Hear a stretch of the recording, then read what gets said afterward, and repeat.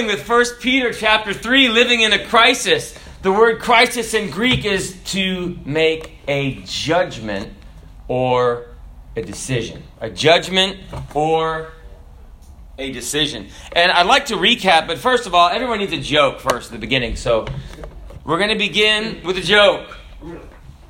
An old woman visits a lawyer to draw up a will. He completes the process and charges her $100. Not too bad. She hands him a crisp, brand new $100 bill. And as she turns to leave, the lawyer notices, you know how sometimes you get two 100s and they're stuck together? Or two $1 bills and they're stuck together? There's another $100 bill stuck to it. So he has a moral dilemma. And it's causing him great discomfort because he can't decide if he should or should not tell his partner. That's bad. Okay. During Congress, they had a meeting about health care. A speaker asked, he said, well, what food causes extreme suffering? You know, healthy foods, and the foods are bad for your heart, so good for your heart. Bacon's always first on the list, and it tastes so good, right? Which food causes extreme suffering? Even after years of being eaten, and someone raised their hand and said, wedding cake. We're going to do a little bit of a recap. So, verse 7. So verses 1 to 7 is a choice or a decision to be in subjection. People save them for a year. They keep saving it. Keep put that in the freezer, right? So let's look at verse 7. Likewise, ye husbands. Kind of a recap on living in, deciding to be in subjection. It's not just the wife being in subjection to the husband. It's the husband being in subjection to the Lord to fulfill his role in the marriage. It says, likewise, ye husbands, in verse 7 of 1 Peter chapter 3, dwell with them, your wives, according to knowledge, giving honor unto the wife as unto the weaker vessel, and as being heirs together of the grace of life, that your prayers be not hindered. A man named Gary Thomas said, I don't believe couples fall out of love. They fall out of repentance. And I really believe that you just let something get in the way and some little disagreement becomes kind of a thorn in your side, then it becomes a bitterness, and it just kind of never goes away. So it's interesting because the Bible says we're heirs together in the grace of life. And then it says, that your prayers would be hindered if you don't get along in your marriage. And it says, wouldn't it be interesting to have the opposite of having your prayers hindered? That your prayers would have power? That the exceeding that prayer that fervent prayer of a righteous man, the Bible says, avails much. Well, how about a righteous team of a husband and a wife praying together, working together for God?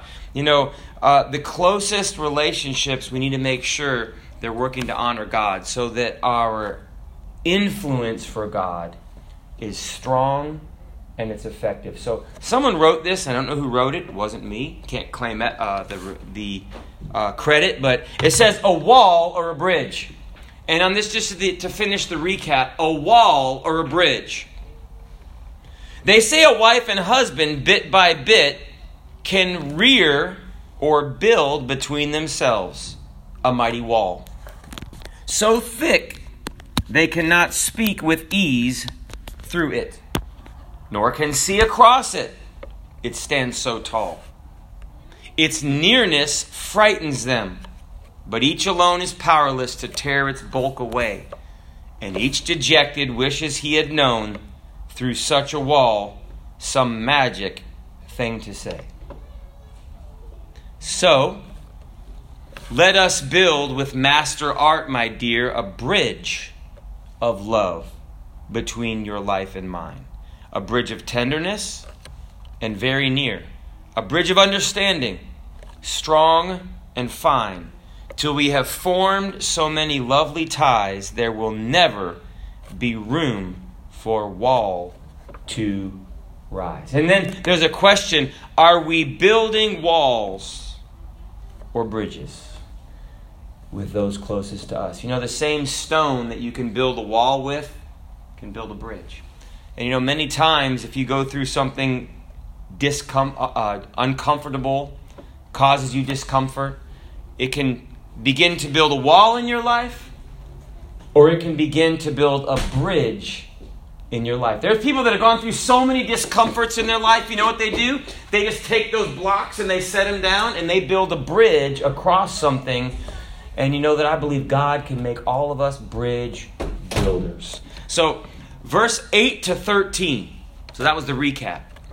Let's be bridge builders. Verse 8 to 13. A decision to reach out. A decision to reach out. A decision to also go through some suffering in the midst of it. Verse 8. Finally, be ye all of one mind, having compassion one of another. Love as brethren. Be pitiful. Be courteous. Not rendering evil for evil or railing for railing. That means if someone gets on you, you don't get on them back. But contrariwise, blessing. Knowing that ye are thereunto called, that ye should inherit a blessing. In verse 10, I'm going to read a few more verses and go over this block. For he that will love life and see good days, let him refrain his tongue from evil, and his lips that they speak no guile. That word means deceit. Let him eschew evil, turn from evil, and do good. Let him seek peace and ensue it. For the eyes of the Lord are over the righteous, and his ears are open unto their prayers. But the face of the Lord is against them that do evil. And who is he that will harm you if ye be followers of that which is good? A decision to reach out. You know that even though we're going through things, we make a decision. We can make a decision to be subject to God and to reach out to others in love. I like what it says. Contrariwise. You know, when people treat you a certain way, it's very common to want to, if someone hits you, you want to hit them back. Did you ever play that where someone hits you in the shoulder and they say, pass it on? So you take it and you pow. You ever play slug bug when you were a kid? You see a Volkswagen bug, slug bug, and you wouldn't give someone $1, you would hit them, pow, right? And so humanity, it seems like it's, I was raised in a rough home, so I'm just going to pass that on to someone else. I'm going to pass that on to my wife or my children. But the Bible says that Christians, contrariwise, when people curse us, what should we do? We should bless them. I tell my daughter this often when we're going to school. I said, what are 3 things that you can do to people who are your enemies? We should treat our friends right, but how do we treat our enemies? And so it's from Matthew chapter 5 and verse 44. Because Jesus really says that the way we love people is we actually don't treat them the way we are treated. We treat them the way God treats us. But I say unto you, Jesus said, love your enemies. So my daughter will say, love them, bless them, or love 3 ways you can love your enemies. Bless them, pray for them, and do good unto them. And that is exactly what Jesus said. Because even though they might treat you a certain way, you're like, oh yeah? And you turn them back and say, hey man, bless you. Can I buy you a burrito from Taco Bell? Say, you'd never do that to an enemy. Why not? Because you'll tear down their walls and you'll build a bridge. I've shared this before, but in Washington State, I went into the wrong entrance in a construction area. And they were getting ready to lay blacktop. And this man came out and he cursed me up and down, told me to move my truck, which was a semi. So it was a tractor trailer and it was hard to back up and I had to get some help. And he was just telling me to get out of there. But I was trying to ignore the guy because I had to get out of my truck and find out how to back up. And it was a short bed, like a 24-foot bed trailer and a little I don't know, it's an International or something. But so anyway, I finally got out of there. I went back to my shop, loaded the shotgun. No, I didn't do that. You know, that's what the world tells you to do. Oh yeah, I'm going to call your boss. And no, we used to give away coffee cups. It's called GTS Drywall. So it was a little plastic bag and it had the wide bottom. It was a plastic coffee cup. And so I asked my boss, I said, Steve, can I bring a coffee cup to this guy? Who? The guy that cursed me out. Next time I went back, I went in the right entrance. You know, that was a good start.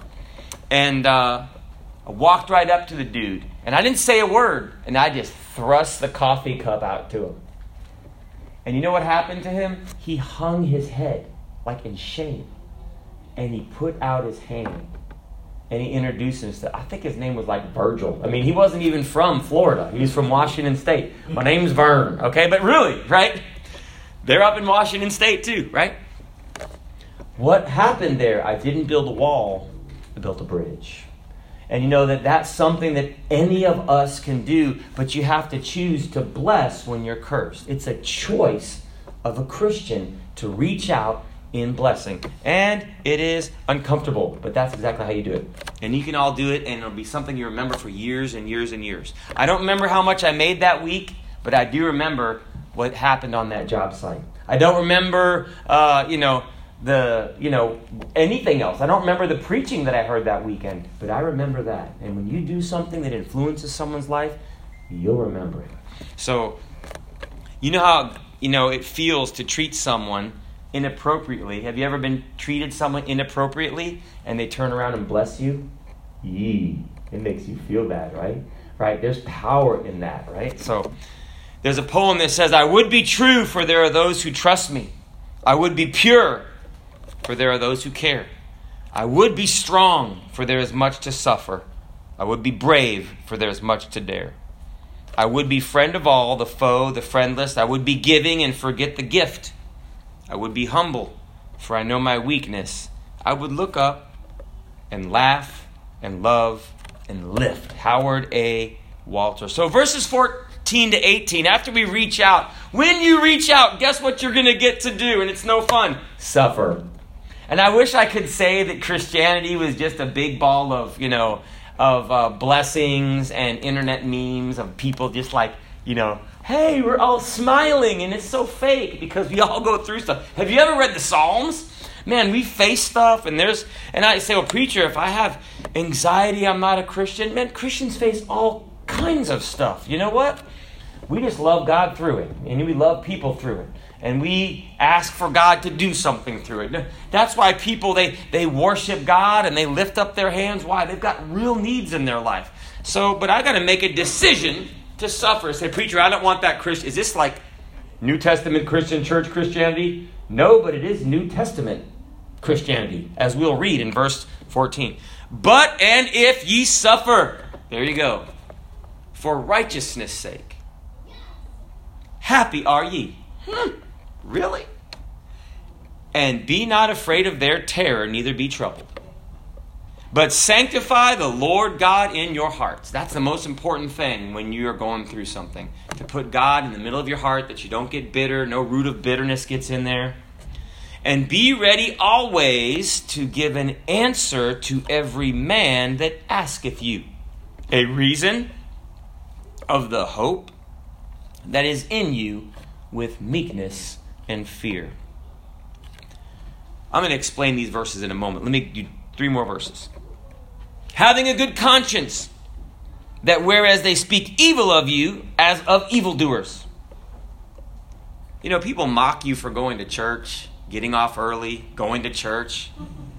You know what Pharaoh said? You want to go worship? Get back to your burdens. You're doing important work, building my kingdom. You know what? Work's important, but man, serving God is important too. You know what? When you retire from that place, they're not going to know who you are in a few years. There'll be people that switch out and everything. They're not going to let you borrow the work vehicle after you retire.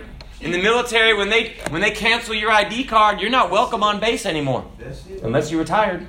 Okay? You're not. I know. I'm not. And my ID card's like pink. I mean, it's like, I don't show it to people, right? I think it's supposed to be red, but it looks pink, right? And for Marines, that's not very cool. But anyhow, The Bible says, having a good conscience, that whereas they speak evil of you as of evildoers, they may be ashamed, that falsely accuse your good conversation or life in Christ. For it is better, if the will of God be so, that ye suffer for well-doing than for evil-doing.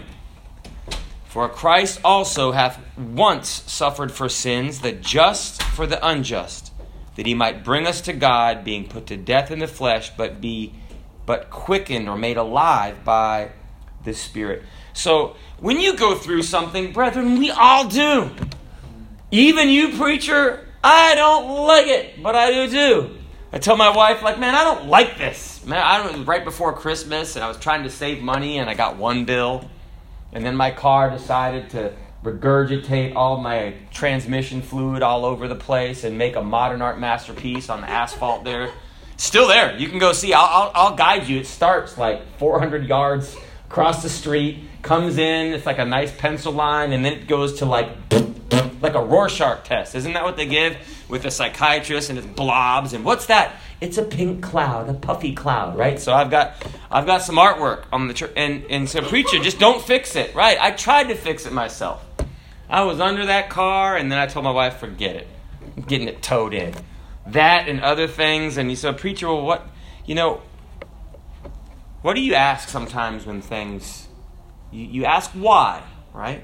And then another thing you ask yourself when you're going through things and it just doesn't seem like it's ending. You pray and it gets worse. What does it all mean? Well, I got an answer for you. Who knows? I have no idea. Why did I go through that before? I didn't have any idea. It's like, do you pay your tithe? Yes. And I go to all the church services. I'm the pastor. I read my Bible and pray. It's not. So, preacher, why? Well, you know what? Maybe that's not the right question. Sometimes we have to ask the right question. Instead of what does it all mean or why, here's a good question. And we can ask this to ourselves when we go through something that is uncomfortable, if we suffer, if we face something. Ask yourself this: what does it all mean to me? What does it mean to me? And that makes a difference, because it can mean one thing to one person and one thing to someone else.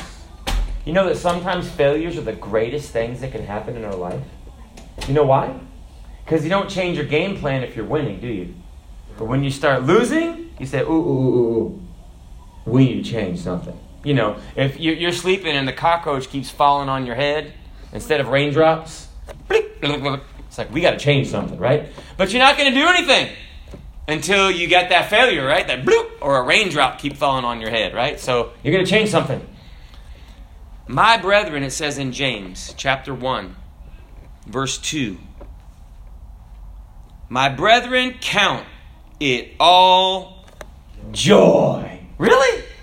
When you fall into diverse temptations. And it says in the next verse, knowing this, that the trying of your faith worketh, dirty word, patience. But let patience have her perfect work. She would be a woman too, instead of a man, right? Men are impatient, right? Or if they go to the hospital, they're inpatient, right? But let patience have her perfect work, that she may be perfect and entire, wanting nothing, mature. So you know what? If I go through something, I can say, praise God. God knows what's going on in this situation. I can just rejoice anyway, because the Bible says, rejoice in the Lord always. And again, I say, rejoice. Because God has justified me through His blood. I've got power to stand in the book of Ephesians, having done all. I can stand. And if I have no strength, I can wait on the Lord. The Bible says in the book of Isaiah chapter 40, they that wait on the Lord shall renew their strength. So maybe I just need to wait on the Lord and let God do something in this situation. But it can mean something to me. I can rejoice. So we have a choice when we suffer. We can say, you know what? This is going to be a turning point in my life. Recently, when you get older, I like to run. And recently it just seems like the more I ran, the more hurt I got. And that's not funny, because your times start getting slower and you begin to realize, maybe the joints aren't wanting to do that anymore. So I got frustrated for a little while, and then I just said, you know what, let's just change. Let's do something else. Now I cook Chinese food. I walk, right? No, but anyway, but I walk. But you know what? You could get all frustrated, or you could just say, praise God, God knows what He's doing. I'm just going to change, rejoice, and drive forward. Brethren, we all have the choice to say, what does this thing mean to me? And we're going to face this, and we have to make decisions in our life and just pivot and roll forward. Make a decision of what it means to you. Say, God's got something. The Bible says, and we know, that all things work together for good. That's a promise from God. Romans chapter 8, verse 28. So that means if God's letting something happen to me, even though it's bad, didn't say all things were good. Even though this is a bad thing, I can rejoice because it's an ingredient in God's chocolate chip cookies, right? It's an ingredient. You know, even though you might not like all the ingredients by themselves, you wouldn't eat a pile of salt or baking soda, right? But you put all those ingredients together with the chocolate chips. You got to put those extra ones. Take the raisins out. Put the chocolate chips in. Our awesome neighbor, she brought us some chocolate chip cookies, and they had raisins. I ate them anyway, so oh, chocolate chip cookies. But you know, God's making your life into a chocolate chip cookie, but He's going to apply heat, right? And He's going to mix all those ingredients. You need that salt. Say, preacher, why do you need suffering? Let me tell you one reason. You need to face something. First of all, I read about the devil in the book of Ezekiel, and he got proud. You know, in the book of Timothy, 1 Timothy, I think it's chapter 3 and verse 6, they said, don't make a novice an overseer, because they will be lifted up in what? Pride, and fall into the condemnation snare of the devil. What do you mean? What's a novice? What has he done? That's the thing. The novice hasn't been through anything. They think that, they are like, I can't make a mistake. I know everything that's happening. But when you fall a few times, when you mess up a few times, you know what happens? Your pride gets eroded a little bit. You make some bad decisions. You run some people, get them mad, get some other Christians mad, get your wife mad, have to apologize a few times. You're not as proud anymore. God can use that. You know, when Moses was proud, you know what he did? He didn't like something. He just killed a man. You know, and God sent him to the desert for 40 years to watch sheep and step in sheep doo-doo for 40 years. Really, to get that pride out of Moses. But then God used him in a mighty way for the next 40 years of his life. So God wants us, so when you go through something, let me tell you what you get. You get what's called a platform. You get a platform. So, when I got a big scar on my face, but you know what? People are very self-conscious if they have a scar on their face, okay? You can't ask them about it unless you have a scar on your face. See, because I got like that little bit of a Freddy Krueger look, I can ask. I say, hey, what did you do? What happened there? And I can just show, I got one too. So we're on the same level. If you go through something, if something bad happens to your child, if something bad happens to your car, you can identify and help someone else who's been in a similar situation. Let me just show what God can do.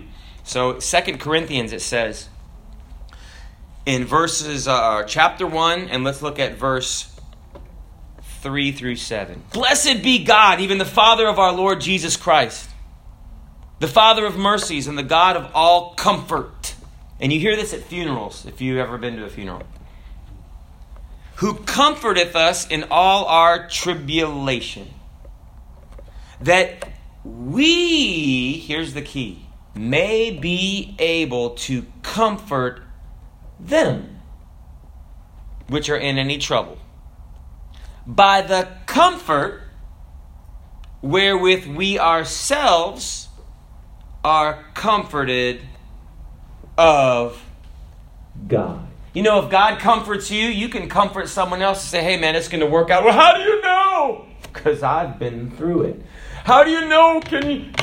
What happens when your car breaks down? Okay, let me get you ready. You get it fixed. But what if it just dies? You get another one. What do you do? I went to the hospital, preacher, and I don't have medical coverage. Okay, it'll work out. Neither do I, right? So, actually, I guess I have the VA, but my wife doesn't, my daughter doesn't, and they've both been to the hospital. What do? You get a bill from the hospital, and you pay it. So what's going to happen? It'll work out. So, preacher, how can you say that? Because I've been through it. You see, I have a comfort of God that God's going to work out. Well, what if this happens, and what if that happens?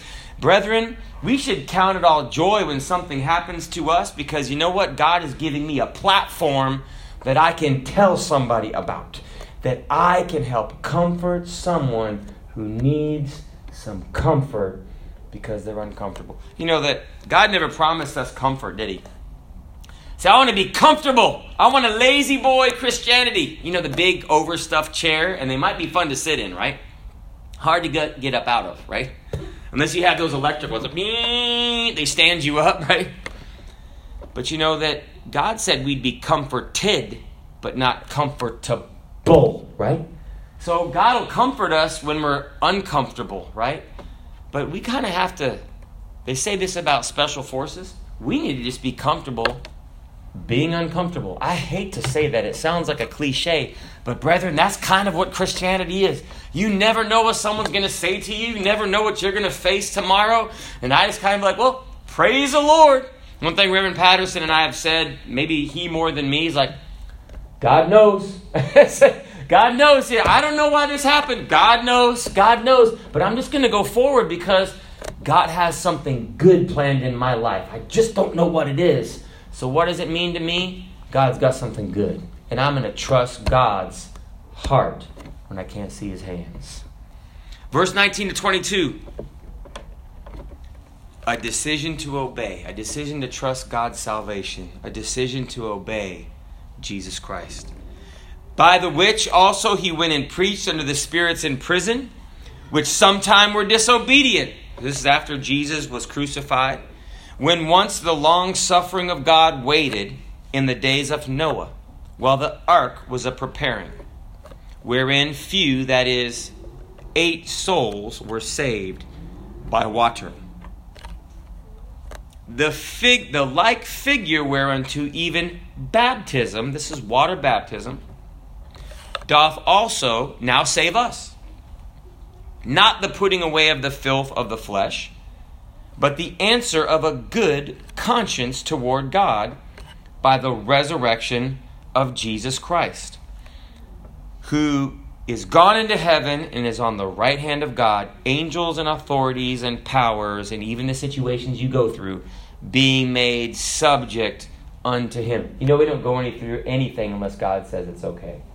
God is going to let everything happen to us through his hands of grace. So what is baptism anyway? It says that we're saved by baptism, like Noah and those people were saved in the ark.